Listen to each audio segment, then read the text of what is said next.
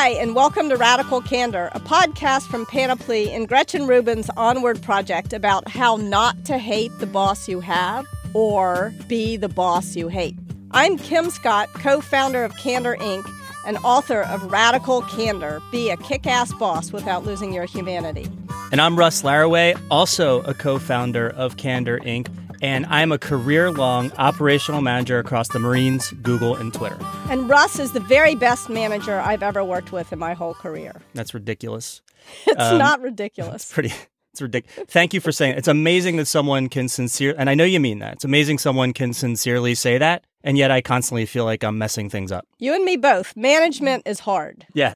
So, on this episode, we'll introduce you to a new way to think about management and the ideas behind Radical Candor.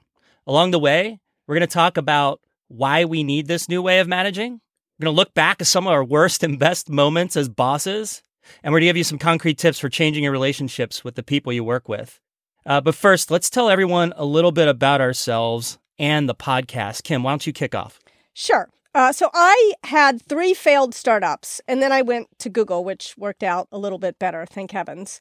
And it was when I was at Google that I realized that the thing that I loved most was building the team, was actually being a manager, helping people who were working with me to love their work and also to love each other.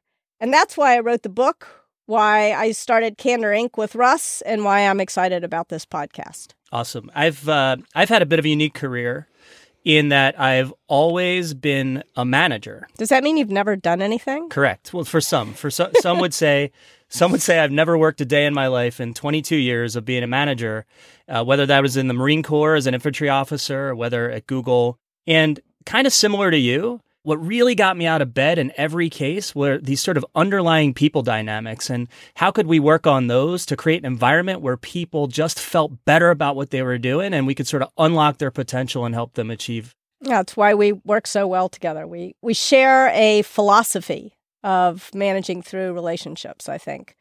All right, Kim, let's dive into our new way of thinking about management and the Radical Candor framework.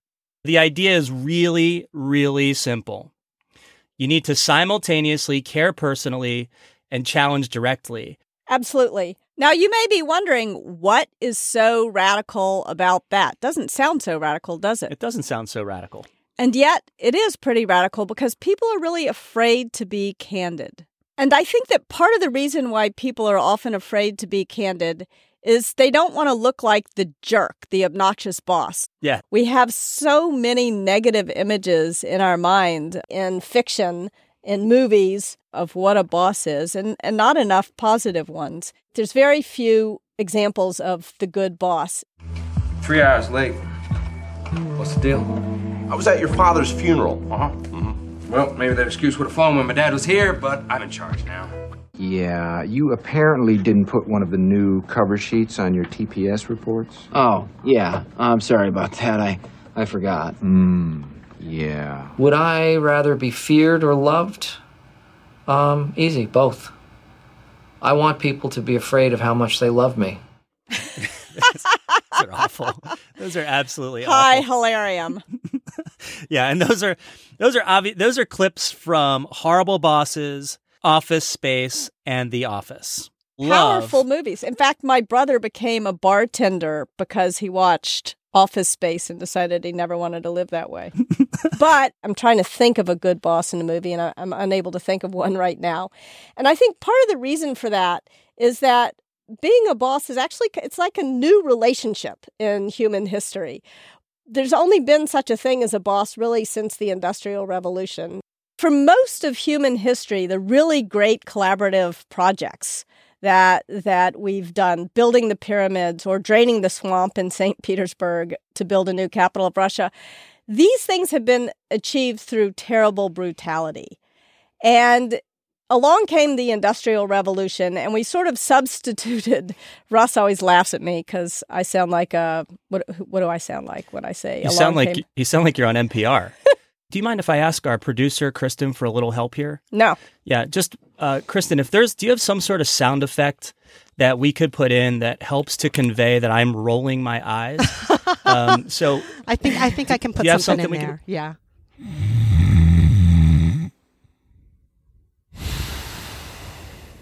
Okay, great. So while Kim goes on about the Industrial Revolution, that way our listeners can get a feel for how I'm sitting here rolling my eyes at her. The overly academic one. But it's a good point, because at some point along about 1820, we started to substitute bureaucracy for brutality. And that, to be fair, was a giant step in the right direction. Even the Marine can agree with that, right? But bureaucracy is hardly inspiring. It's a source of terrible discontent.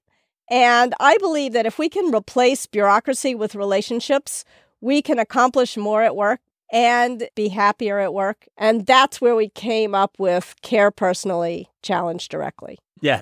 You have to be able to sort of talk to each other day to day. You have to demonstrate day to day that you care about the people that you work with, that you give a damn about them. But you also need to be able to give criticism when necessary. And so really, building a strong relationship that allows you to sort of do both things really enables you to do the best work of your lives. Yeah, I think that's exactly right. And you want to show both the caring and the challenging in the way that you give people feedback, in the way that you build your team, and in the way that you achieve your results. Yeah, and if you want to learn more about this anytime outside the podcast, you can, of course, go to www.radicalcandor.com, or you can follow us on Twitter @Candor. So we just talked an awful lot about the idea of Care Personally, Challenge Directly. We talked about how, look, ideally, you're doing both of those things together. But a lot of times we sort of do one or the other. And so we're going to highlight or sort of motivate kind of what this sounds like with maybe a couple of our own bad moments as bosses. Absolutely. I think stories are the best way to explain what we mean. So, Kim, I know you have a couple of great stories about some kind of bad boss moments, and really stories that have specifically led you to the Radical Candor philosophy. I don't know. You ready to share? Yeah. Yeah, let's do it. Absolutely. So shortly after I started this company, Juice, where I learned a bunch of lessons and cost my investors a mere $35 million, but you're going to get all these lessons for free. I open up my computer and there's 10 emails from different people, all sending me the same article from the New York Times. I think it was from the Times. And the article said that most people would rather have a boss who's a total jerk than one who's really nice but incompetent. Huh. And now, yeah. And so 10 people sent you this at 10 once? 10 people sent me this. And now so I'm wondering, do they think I'm incompetent or a jerk? I have a guess. What's your guess? Yes. Yes, both. The worst of all possible worlds. That's not really, I actually don't have a guess. This is very interesting. I can't, what was it? What? I'm afraid it was jerk. They thought you're a little bit of a jerk? Yeah, they thought I was a little bit of a jerk. So the problem... Is this a real choice? That is an excellent question. That was my fear. I think this is the fear that a lot of people have when they become a boss. They either think they have to be incredibly nice and never critical, never say what they really think, never challenge directly, or they think they have to be a total and utter jerk and not care personally at all. And that was actually, at that point, I was super young and early in my career, and that was kind of how I felt, and I was sad about it. I thought, surely these are not my two choices as a boss. Yeah, that's fascinating. And by the way, what's really interesting about this, just given my background in the Marines, is they actually train their officers, their young officers, quite explicitly about the need to really care about your Marines. It's actually kind of counterintuitive just because of what you see in movies and television. Yeah, you imagine they're just a bunch of tough guys. Yeah, shouting yelling orders at each other. And people are scared and they just go do what they're supposed to. But it's actually, it's really quite the opposite. They really do train their young officers explicitly about you got to really care about your Marines. And people really do form intense relationships in the military, right? Yeah, for sure. For sure. Yeah. It's the environment helps that too, right? I mean, it's sort of an all for one for all kind of environment. And then with always the possibility of heading into a life and death situation. So those relationships will certainly stand the test of time. That's really interesting. By the way, what a great lesson to get exposed to so early in your career. Yeah. So my story is a little different. If I'm going to make a mistake, I'm usually going to make the mistake toward Care Personally over Challenge Directly. And I was thinking a lot about this in prepping for the show here. And I remember at one point when I was working at Google, one of my teams wanted to hire someone into the client services team. And just for a little bit of context, the Google hiring process was tricky. The ultimate hiring decisions were actually made by a board of the most senior people in the company, including the CEO for a long time. And they made those decisions. It was very difficult for you to get your candidates through. It was a great source of frustration for many frontline hiring managers. But what had happened over time is some people out there doing interviews had developed sort of a reputation that they had a good bar, right? They had a good sort of meter for talent. And after interviewing 500 people, literally 500 people at Google, I had a badge for that. I was sort of a trusted hirer, I guess you'd say. And so what that meant was people would want me to be on their hiring panels because they knew if I liked the person, they'd probably be good to go. And so one of my own teams was doing this for a client services role. Doing this meaning they stuck you on their interview panel. They stuck me on my interview on the interview panel, and they even came to me to say, we really want to get, we'll just say, Jennifer through. And the reason why they did this was because they knew, looking at Jennifer's background, that she might be a challenge to sort of get through the hiring bar at Google. And if I could endorse her, then they'd probably be good to go. And one of the reasons they wanted to sort of take this route was because they actually knew Jennifer. She'd worked as a contractor, so sort of like a 1099 type employee. And so, not hiring her would feel almost like firing her. Yeah, not hiring her would feel almost like firing her. And they felt like she could do the work. And so I agreed to do it, and I knew kind of what my job was there. To rubber stamp, basically. Yeah, I was kind of being asked to rubber stamp. And so Jennifer comes in, and I did like to ask people to solve problems, and a specific problem I always asked about. And I like to do that not because I really cared if they could get the right answer, but really I wanted to just see a few things. I wanted to see, are you excited to solve a problem? Do you structure your thinking? Are you somewhat organized? Are you willing to collaborate? If you don't understand, will you ask questions? All of those things mattered a lot more to me than the answer. And then if we're lucky and we got to an answer and it was a really bad answer, then I could ask them, so that answer is off. What do you think you'd change in your analysis, right? So that's the idea. And I've joked a lot of times, I'd say to people, look, there's only really two bad answers. The first bad answer is you start crying. And the second bad answer is... Don't cry in an interview with Russ. He does care personally, but that's pushing it. And the second bad answer is you just guess. And so this question was, I'd give them a couple formula and I'd say, estimate the number of dimples on a golf ball. It's silly. So I asked Jennifer this dimples on a golf ball question. And she just pauses. She takes a deep breath. Her eyes well up and she erupts in tears. And she was unbelievably scared to enter into this problem-solving conversation.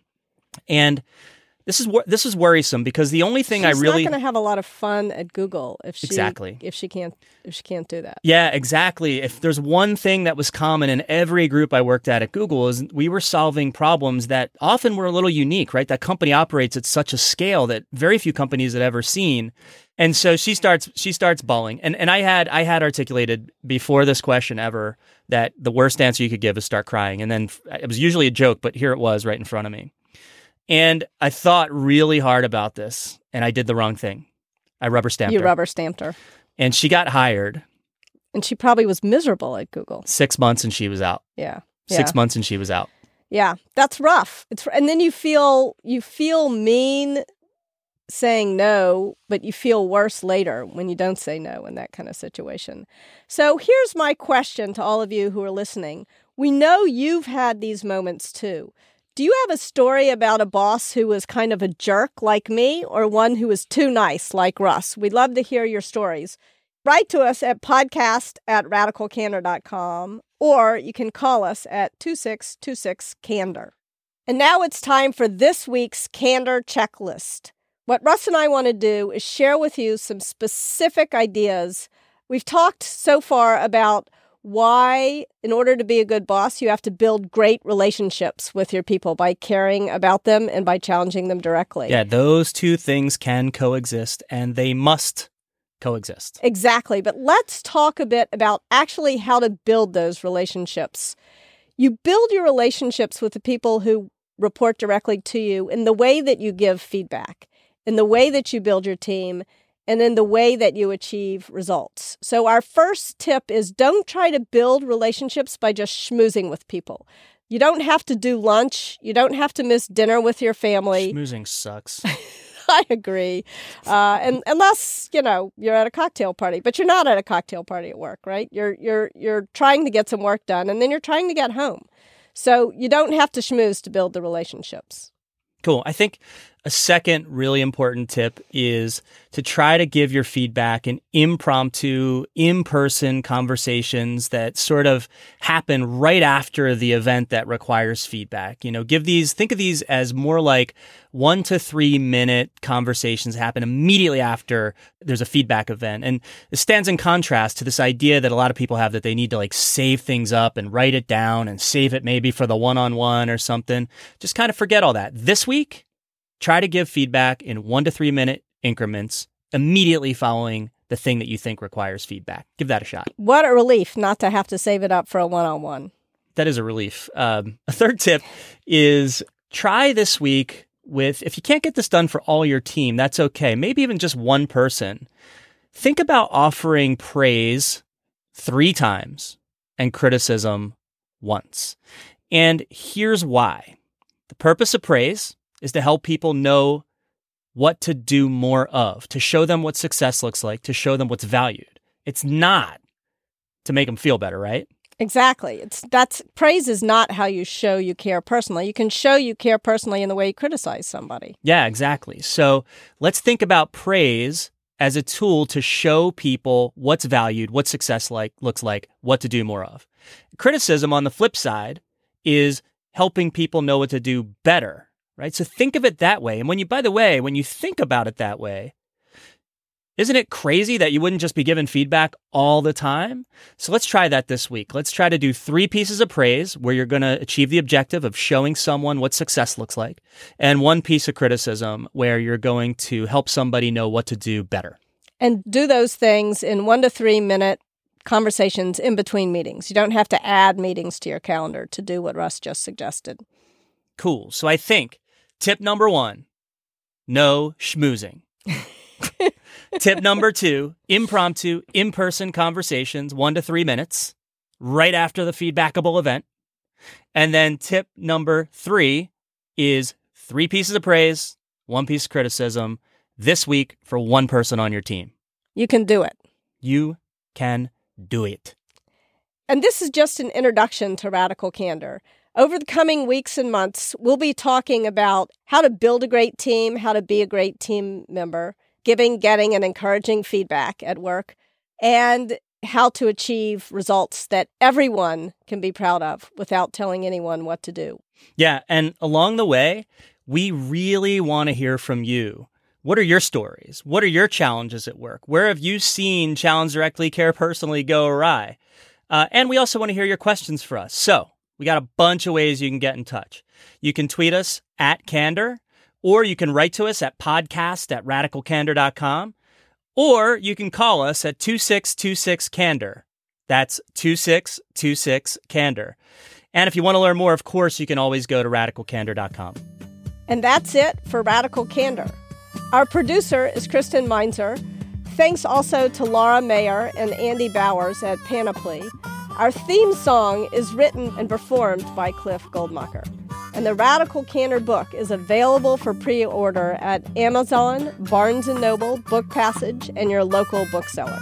And if you like the show, please be sure to tell a friend and subscribe to us on iTunes, Stitcher, or your favorite podcast app. Don't forget to leave us a rating or comment whenever you subscribe. It helps other people discover our show. I'm Kim Scott. And I'm Russ Laraway. We'll talk to you next time. Thanks for listening.